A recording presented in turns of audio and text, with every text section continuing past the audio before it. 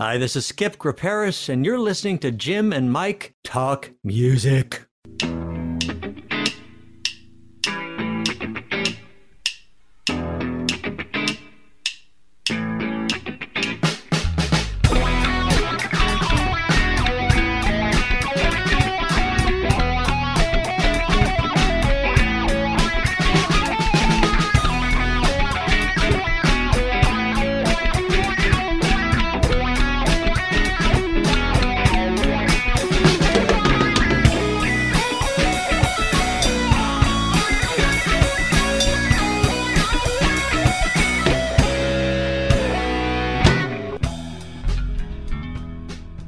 Today we have a special guest. He's a musician, actor, impressionist, and comedian. He's toured with Olivia Newton-John and appeared in both Major League 1 and 2.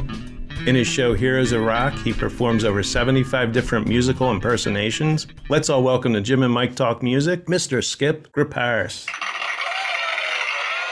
Oh, applause. Yes, yes. Thank you.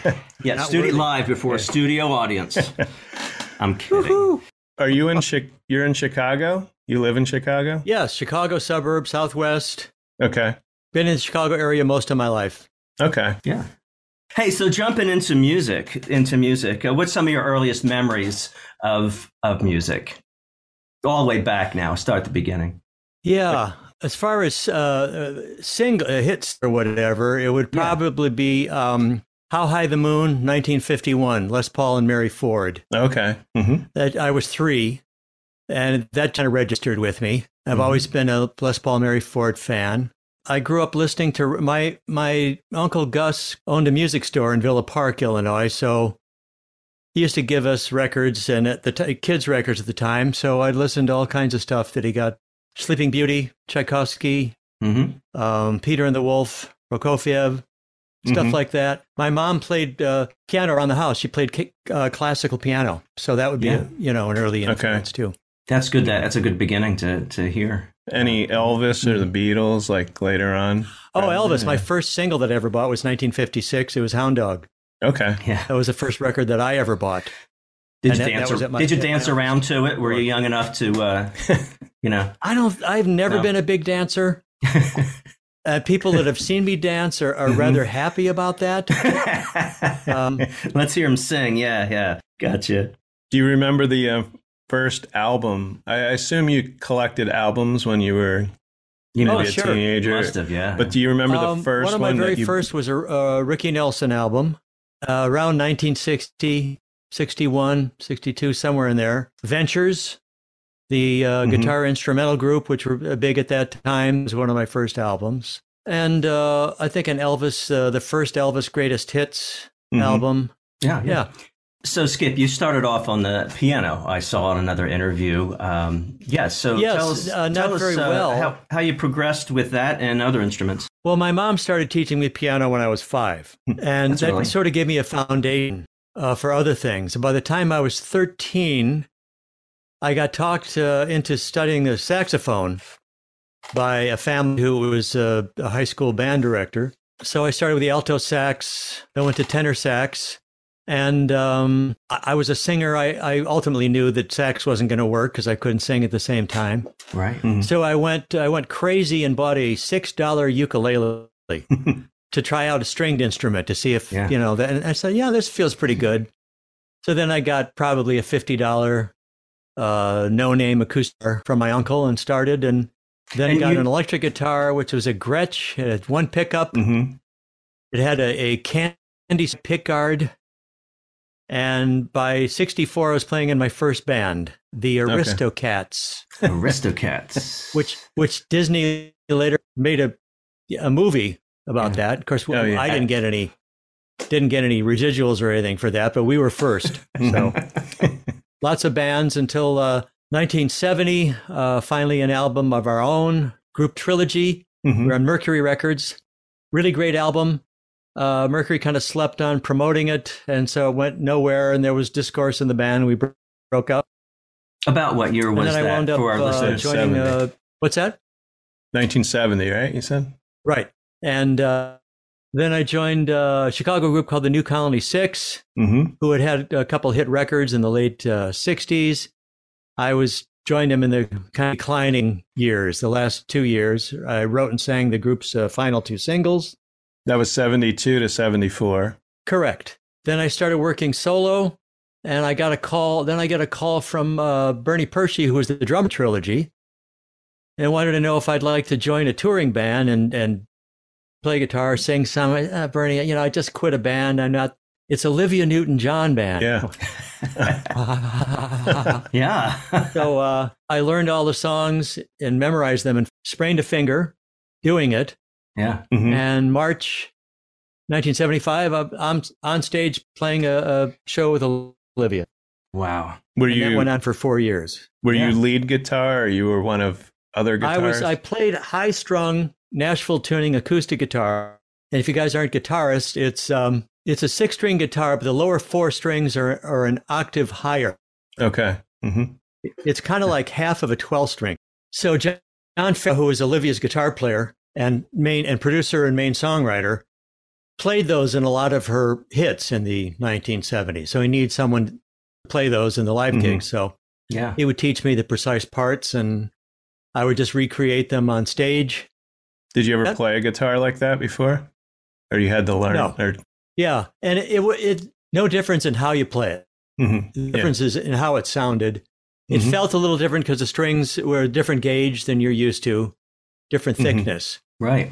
But other than that, pretty much played like I play a normal guitar. 4 years is a long time to be doing that tour and touring with her. So how did that go for you? Were there some ups and downs, or how'd it go? Mostly ups. Olivia was wonderful. So great to work for. We got along great. And I did a good job for her, I played the songs precisely. And, and I also did some background vocals. When I first started with the band, I started singing some of the girls' parts, harmonies with her. And then by the end of the first year, they got 3 girl singers to do that. And then I switched over to singing the bass part on her country hits. Let me be there in your morning, and so on. Yeah. I was going to ask about that earlier, about your voice. So I was wondering about the strength of your voice. You discovered, along with the guitar, that you could have a strong voice, and people enjoyed that too. Were you able to grow in your confidence with your voice as well during that tour? Yeah, well, I guess I grew a little bit, but it had already grown quite a bit, late 60s, early 70s. My range expanded. I realized that I had a very strong falsetto and could use that to my advantage. And so essentially I'm a baritone with a strong falsetto. I've been, during that time, writing songs, and I had played in so many bands. So I'd use my vocals actually quite a bit more in the rock bands that I fronted, as opposed to playing and singing in her band. I mean, I had a lot of intricate guitar stuff that required precision and discipline, not much creativity. Right. And not a lot of singing that, compared to other groups that I had fronted in time. Now, you said you were on tour with her for 4 years? Yes, for whenever she toured during that 4-year period, I would go with her. Now, was this just in the U.S. or was this anywhere? Well, mostly U.S., but we did Canada, Hawaii. We did Japan, Australia. We did a world tour, which included Europe, Amsterdam, England, Germany. Wow, that's Sweden. A lot of places. Yeah, I know. I'm leaving some out, but we were supposed to play Paris, and I guess ticket sales were down, so they canceled the show, which is a shame because I wanted to go there. So I've been to Japan twice with her. I think the first time maybe 3 weeks, the second maybe 2. And we played all over, and mostly I think we stayed in Tokyo in these tiny little hotel rooms. I bet. And then take a bullet train from there to the smaller town that we'd play, and then come back, the same night and so on. Were there some advantages of being, with the in crowd, with the popular people, but yet people not recognizing your face and name? Yeah, I wasn't the front person. On the programs and stuff that she would sell, that my name would be there, and there might be a picture that included me, but they weren't there to see me. She was the star. Yeah. So kind of sometimes I'd get a special spotlight when I'd sing or something, but really she was the show, and we were there to accompany her. Final gig that I recall was at the Metropolitan Opera House in New York City. That was at the end of the world tour. And after that show, and we worked with a big orchestra there and everything, which is cool. She came up to me and she said, don't wait around. I'm not going to go on tour for a while. Well, okay. And as it turns out, she didn't go back on the road for another 4 years. In the meantime, I went to school, got a degree in speech and theater, and used what I learned there in addition to my musical ability and put together a comic rock impressionist act, which I wound up headlining comedy clubs all over the country. Yeah. I didn't see that coming. It just kind of happened. You went where your skills were led you. They liked it so much. They liked it so much. I thought, okay, well, I guess this is what. Who said life is what happens when you're making other plans or something? It's like that had not been ever a goal of mine to work in stand-up rooms, but it happened. And that was the Heroes of Rock? No. This was before that? No, just comic impressions. The Heroes of Rock came much later. Okay. Those shows came much later. Okay. I've been doing the Heroes of Rock shows for about 7 years. At some point, I started feeling like, this show is getting a little tired. My cousin, John, who fronts a hip-hop tribute band called Two White Crew, That's good. Suggested that you should do a history show. And I thought about it a couple of years and finally said, I need something new. Let's try that. So my first show was the 50s and 60s. I started in the late 40s with, what was I starting with? Either Muddy Waters or T-Bone Walker. I forget exactly. And then through the 50s, through all the different phases, rockabilly and whatever, through the 60s, ending with Woodstock in 1969. I did it for a while. I thought, I probably should diversify even further. So I created a 1970s Heroes of Rock show, so 7 through 79. And I do my shows in, chronological order and some backstories and personal anecdotes. Like when I do the 70s show, I talk about anecdotes with my time in Olivia's band, because that was in the 70s and so on. Right. I do an all Beatles music show. Skip Gruperis meets the Beatles. I do Elvis, Buddy, Ricky and Roy, the Rockabilly Heroes. Still doing my old comic impression act. And the new one that I'm working on that's going to be very popular in my area is the Illinois Heroes of Rock. Oh, okay. Great. So the artists that either lived here or did all their recording in Chicago, Illinois, whatever, beginning with Nat King Cole in 1940, Route 66. Yeah. The Bobby Troop song. And through everybody, I think the most recent one that I'm working on is Fall Out Boy. Okay. And is it just Chicago or Illinois? No, anything in the state, but most of it has been Chicago. Because there's a bit one of my favorite bands is from Rockford. Cheap Trick from Rockford. Right. Yeah. Right. Who else is from REO Speedwagon is from what is it, Champaign? I forget. Okay. Illinois. So there are artists that are not from Chicago, but most have been in the Chicago area. So with Heroes of Rock, people are getting entertained as well as that education. They can't help but be educated along the way. All different ages, I'm sure, can gain from that. Yeah. Exactly. And that was one of the reasons I did it, that anybody can come watch it and not feel left out. The problem with my comic impressions act, where I was doing satirical impressions, is that if you didn't know the people I was doing, the comedy would make no sense. Right. If I'm playing to a 20-year-old who doesn't know much about Paul McCartney and I'm doing comedy, the satire is just going to go, right by him. But with these history shows, the audience doesn't have to have working knowledge of anything, because I explain everything and identify everybody, through.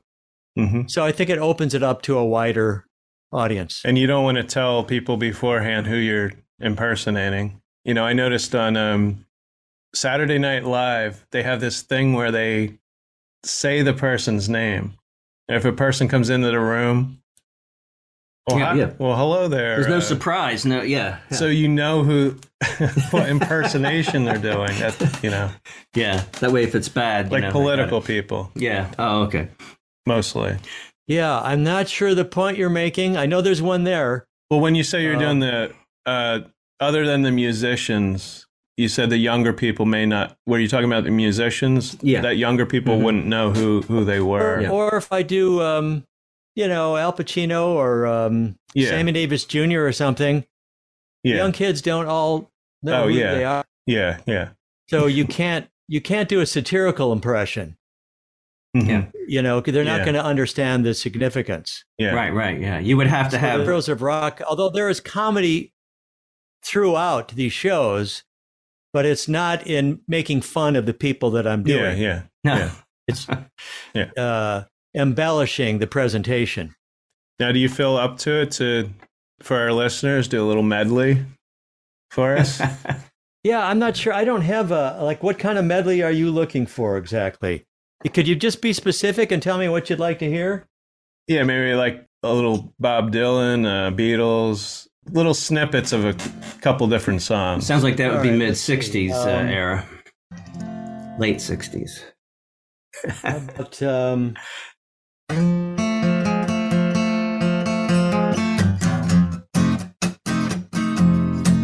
I got something to say that might cause you pain. If I catch you talking to that boy again, I'm gonna let you down, leave you flat.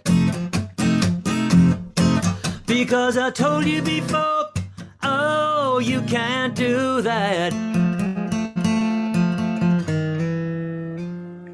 Yeah. Nice. There's a Beatle tune for you. Yeah. You have a specific Beatle tune you'd like? I'm sure it'd be one I don't know. I wasn't ready for that one. There's so many. Help or Let It Be. Or one of your favorites. Help! I need somebody help. Not just anybody help. I need someone help. When I was younger, so much younger than today, I never needed anybody's help in any way. But now these days are gone and I'm not self-assured. And now I find to change my mind, I've opened up the door. Help me if you can, I'm feeling down. And I do appreciate you being around. Help me get my feet back on the ground. Won't you please, please help me, help me, help me. Ooh. Very nice. Yeah, excellent. Yeah, Skip, you've got a really strong falsetto there that can do just about anything. That's great. Love to hear that. Well, here's a falsetto song for you. Oh, mama way. Oh, mama way. Hey up. Oh, imbo way. Oh, imbo way. Oh, imbo way. Oh, imbo way. Oh, imbo way. Oh, imbo way. Hush, my darling. Don't fear, my darling. The lion sleeps tonight. Hush, my darling. Don't fear, my darling. The lion sleeps tonight. Hup, hup. Wee, oh, mama way. Wee, oh, mama way.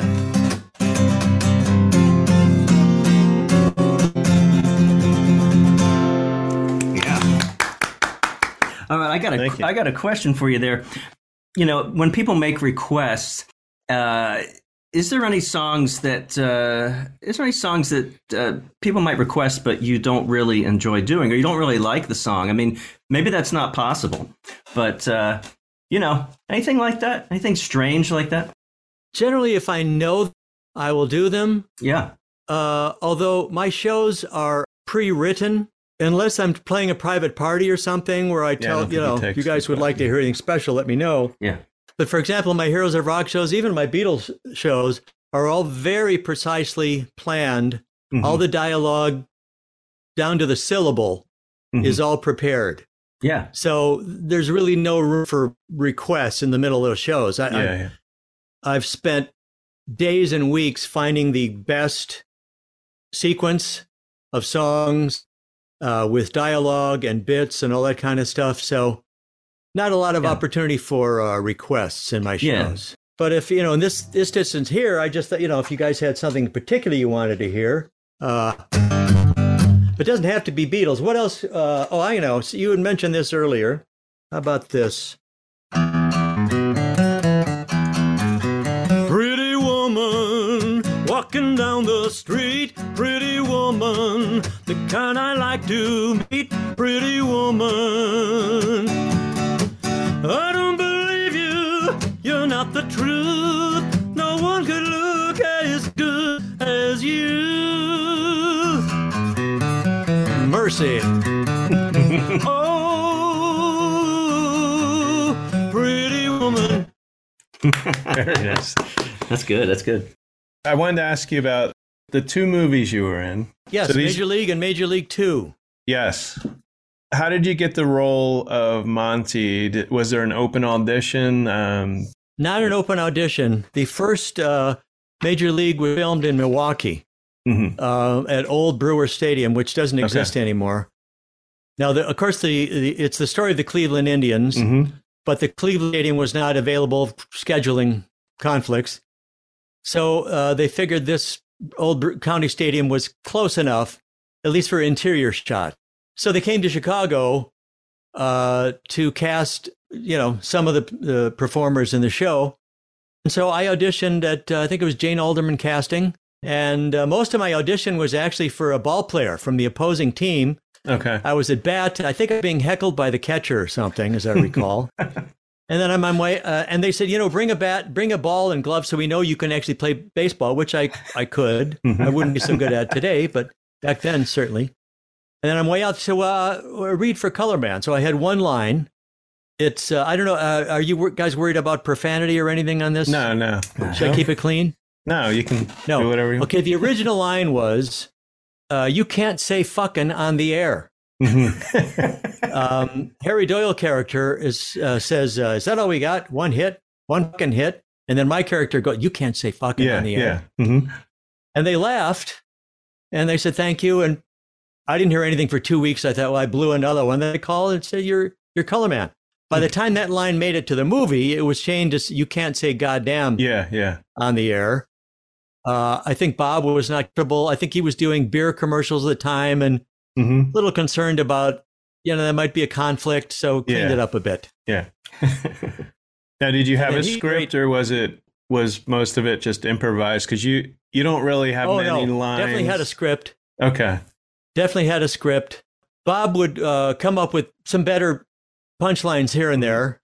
I pretty much stay with the script. I knew my role. Yeah. I'm a straight man. I'm the foil for Bob Uecker's character.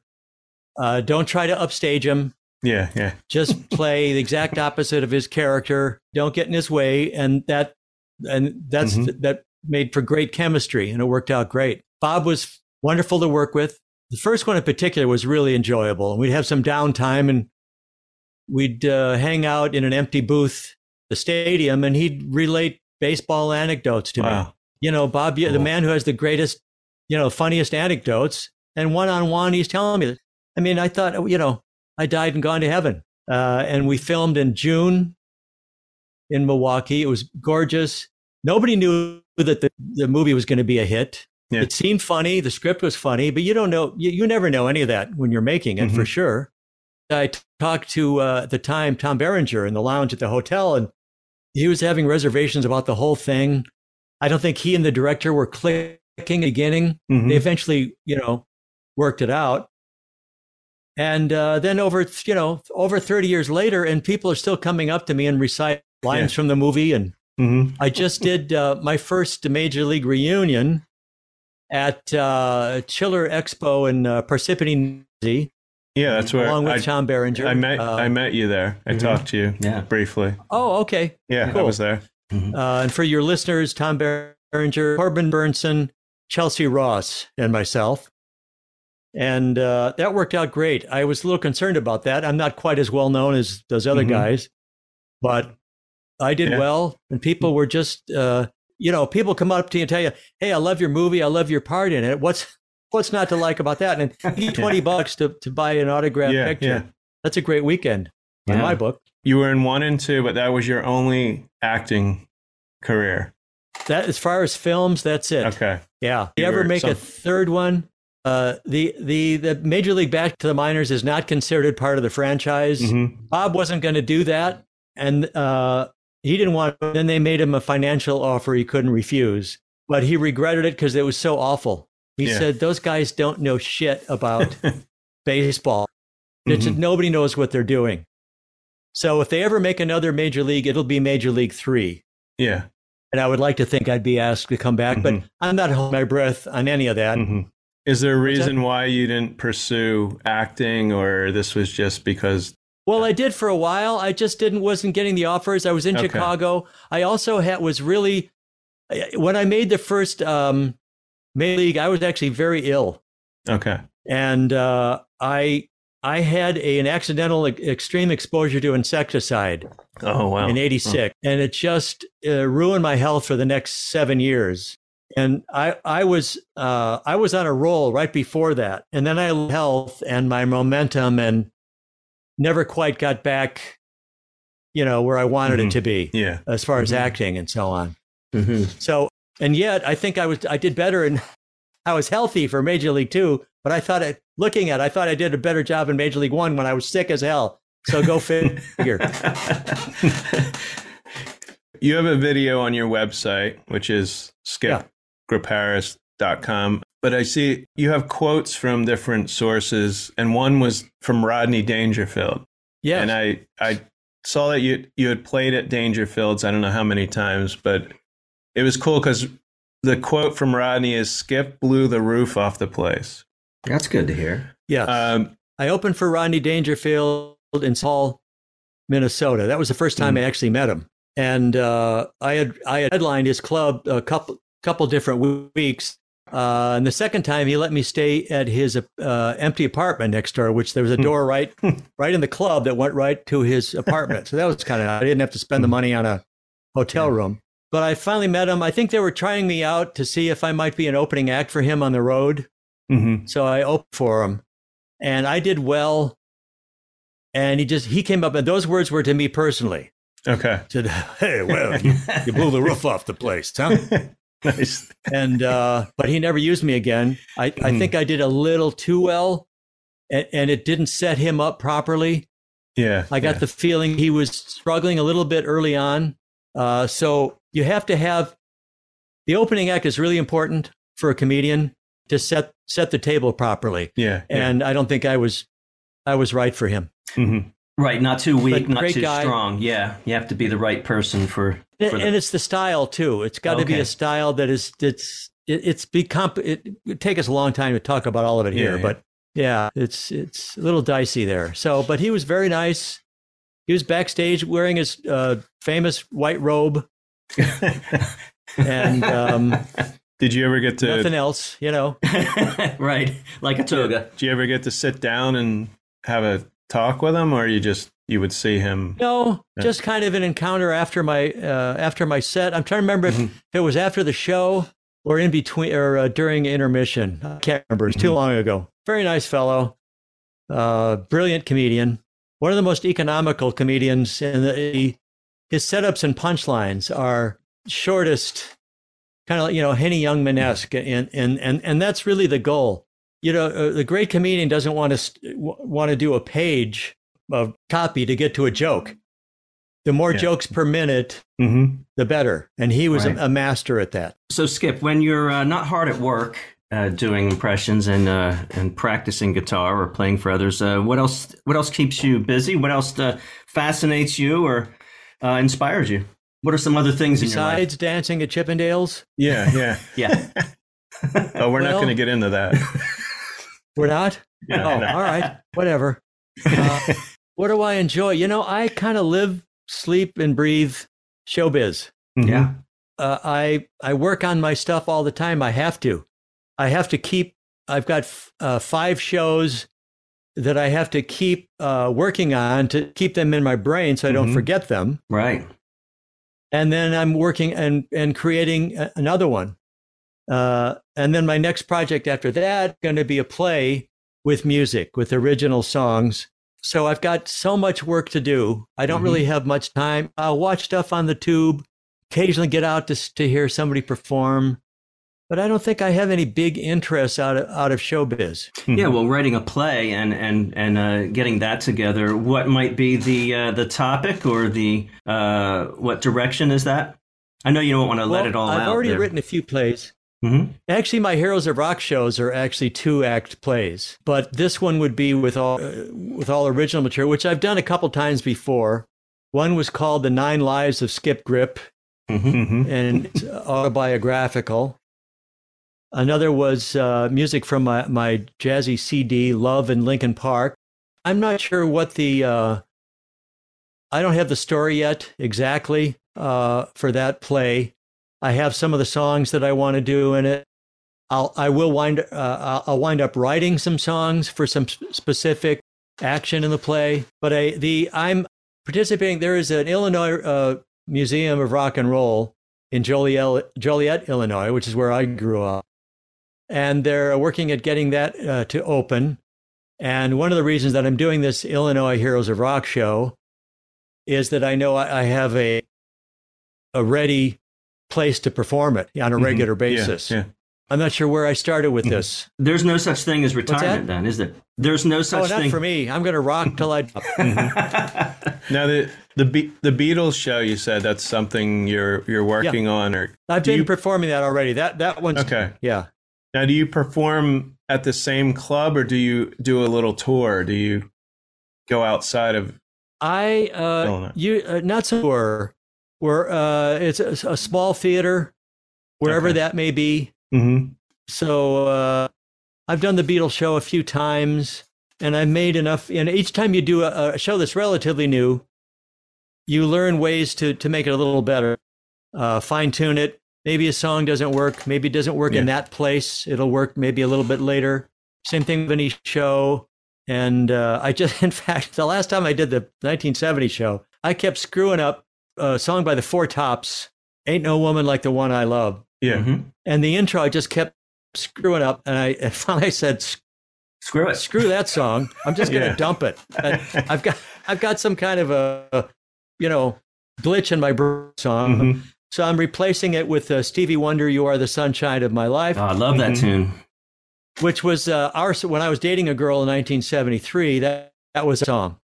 And later in the show, I do the last single for the New Colony 6 that I wrote, and that was written about that same girl. So I've got a little tie-in. Okay. Yeah. So that worked. Cool. That was fortuitous. And then I added a song that links to the song I do later. Anytime you can find one of those, which is something you did early in a show, is a plus. Yeah. Yeah. And that's the way comedy works as well. The best comedy is when you refer back. So to do that in any show would be good. Yeah. Would you be up for some music trivia? Mike's going to ask the questions. There's 20 different questions, so you're going to pick. Oh my God! Well, we're not going to do 20. We'll do 5 each. Okay. Yeah. But you'll pick a number, and then he'll ask you that question that corresponds. Yeah. I mean, you want to go first? There's no prizes. All right. I thought what's that $40,000? I spent that. I spent that. All right. Give me number 17. All right. Good number. Good prime number there. All right, number 17. In what country were the Van Halen brothers born? And you got a multiple choice. Holland, France, or the U.S.? I would say Holland. Oh, where's the bell? Where's the bell? We have a bell here. It's back there. You got to get the bell if you get it right. Well, we also need the answers in order to get it right. Oh, wait, we don't know. Mike doesn't know if that's right or not. All right. What was your answer there? So you don't have the answers written down? No, they're here. Couldn't find it. We didn't have the bell. We have the bell now, and we have the answers. He said Holland. Yes, Holland. Yes, that is correct. Van Halen. Okay. All right. One skipper. One for the skip. Number 5. All right, 5. All right, Jim. You got an Elton John question. Come on. I know this one before I asked it. For whom was Elton John's Candle in the Wind an ode? Jane Mansfield, Natalie Wood or Marilyn Monroe? Marilyn Monroe. Yeah. Okay, 1-1. All right. Tied. Yeah, he gets the easiest question ever. So that's why we know they're random here because I'm watching. Go ahead. Now, are Skip. you going to do one, or do I do the next? Oh one? no, this is Skip against Jim here. Yeah. Oh, okay. All right. Number 5. Oh, that was I just picked. Yeah, that number was 5. 5. Oh, that's the one you had. Number 8. Number 8. All right. What Boston single topped the U.S. charts for 2 weeks? Was it A, Amanda, B, Don't Look Back, or C, More Than a Feeling? I would say More Than a Feeling. Oh no, I'm sorry. That's I don't have a buzzer. What was it? What was it? So I'm gonna answer? instead of giving the answer, I'm gonna hand it over to Jim to try and answer. Oh, I was going to say More Than a Feeling. Oh, okay. It's Amanda. Amanda. Wow. I vaguely okay. remember that song. Oh yeah. Rock ballad, love rock ballad. Okay, Jim, give me a number. I don't remember it at all by the title. Yeah, if I could sing. vaguely. Number 7. 7. What was the name of the album in which John Lennon and Yoko Ono posed nude for the cover? Sometime in New York City, Live Peace in Toronto, Two Virgins. Two Virgins. Okay. Glad that I did not get that question. Would you have gotten that one, Skip? You know anything about that one? I would have guessed Two Virgins. Oh, Yeah, the other ones. So I guess I would have. Right. Yeah, I would have gotten it right. yeah. All right, a number. All right, 13. All right, I think Jim's keeping score here. No, I'm kidding. I am. He's looking for that 40,000 that's supposed to be prize money. 15. For what word is the name Devo a shortened form? Devour, development, or de-evolution? De-evolution. You got I it. knew that. Yeah, that's the one I knew finally. I guess once you hit the 80s, I'll know it. All right, how many we each got? I'm on my third. You're on your question. third. Okay, Yeah. all right.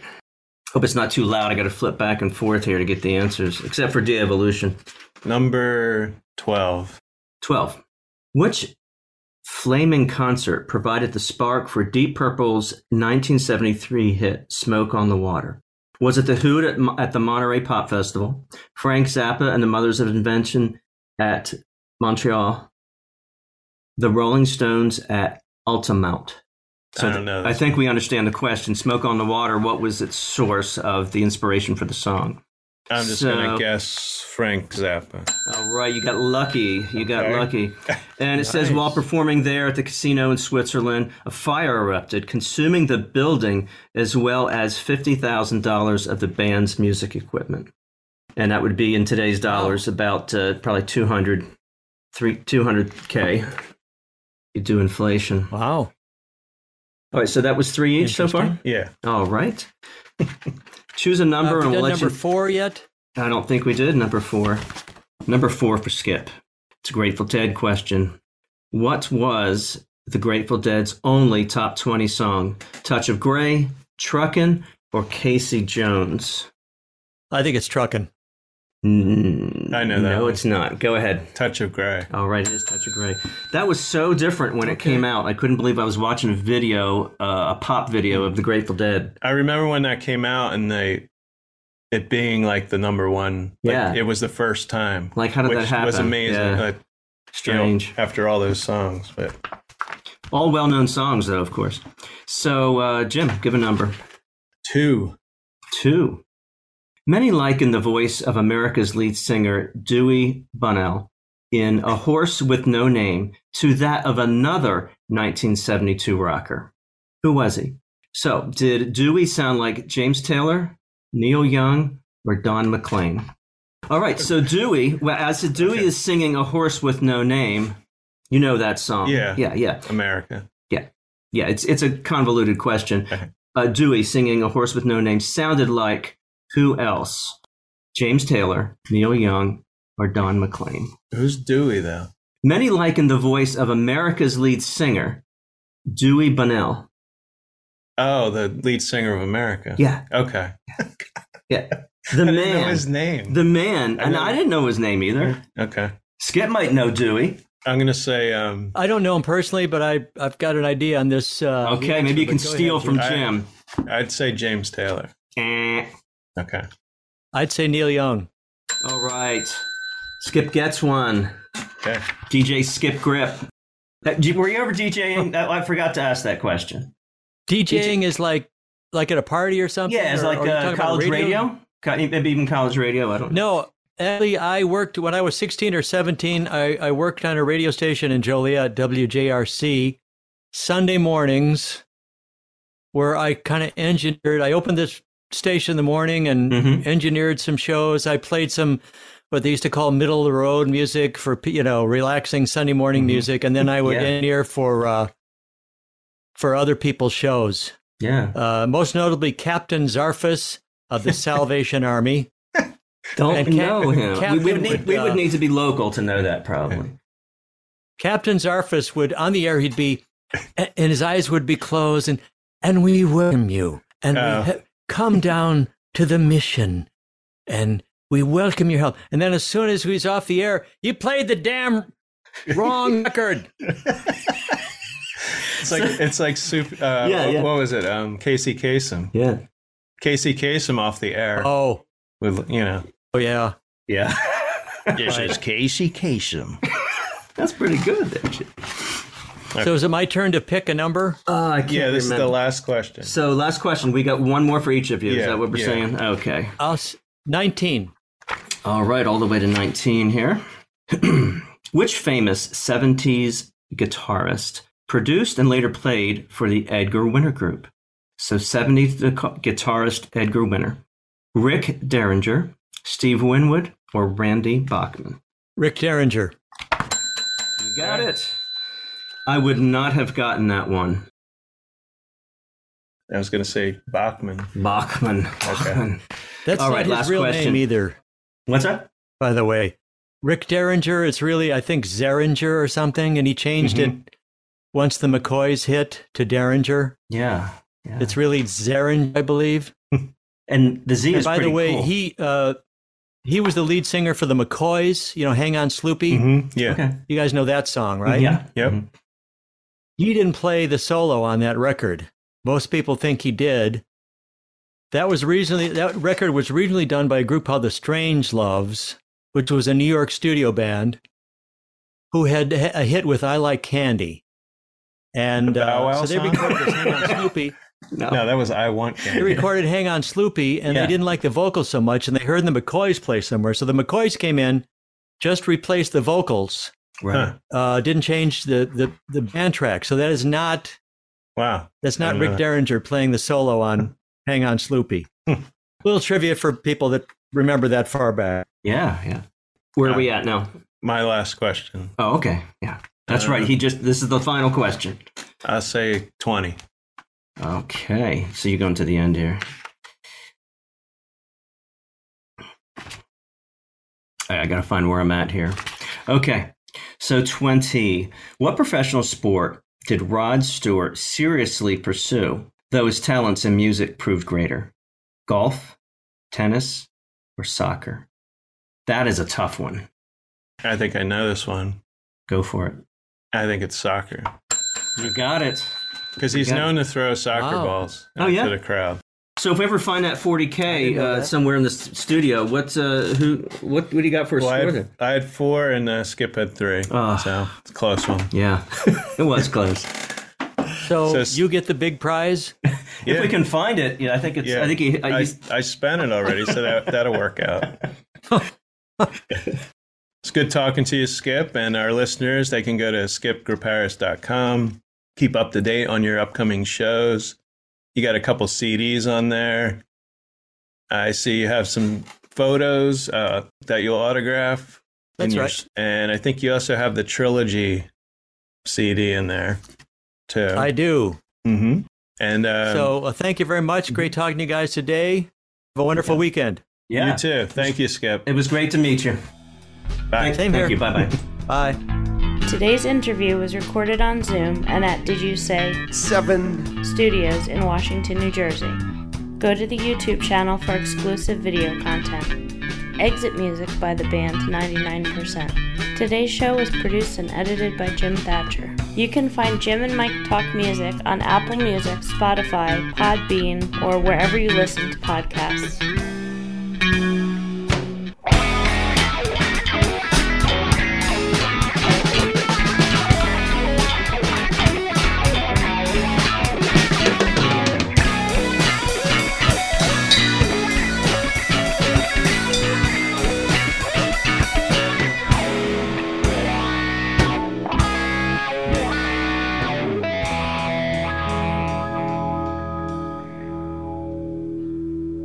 Good night, everybody.